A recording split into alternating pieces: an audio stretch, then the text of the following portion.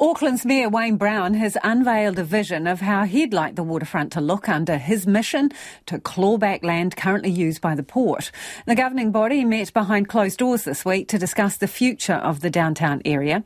They are considering how best to convert parts of the port to public use, including proposals for a tidal pool, a water-based amphitheatre and an exhibition centre.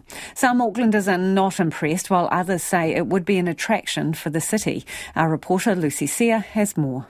Aucklander Cole Parkinson says it isn't clear how freight and imports will be dealt with under the new proposal. It's going to increase our logistic problems that we already have, especially with importing goods from overseas.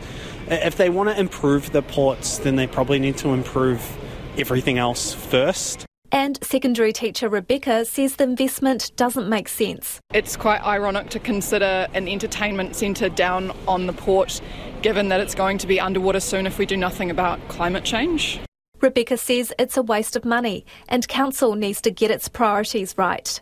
I'd be interested to know in what way this really serves the interests of Aucklanders and the needs that most Aucklanders feel are the most pressing right now. But others feel optimistic about the opportunities a new harbour brings.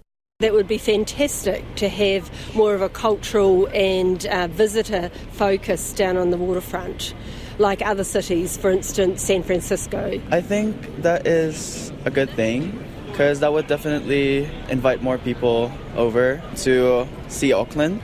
Meanwhile, Mayor Wayne Brown says there is a way to return part of the ports to public use within the next 2 to 5 years without undermining the port operation. But the Maritime Union says the future of the ports of Auckland has financial implications for all Aucklanders and should be a wider public debate. Its National Secretary Craig Harrison says many businesses in and beyond Auckland rely on this port. He says he's also worried about Council's considerations of selling the lease of the port and how this may increase freight costs.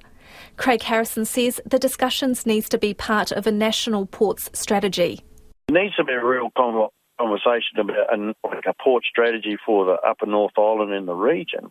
And how does that tie into becoming a carbon neutral in our freight tasks? So having an ad hoc debate or decision made on, for instance, on one little port, which is the Port of Auckland, will have massive effects. Ports of Auckland says it's been working with the Mayor's office and Eke Panuku on the matter. Its CEO Roger Gray says the return of Captain Cook and Marsden Wharves to public use depends on the ability to maintain port operations through investment on the Bledisloe Wharf.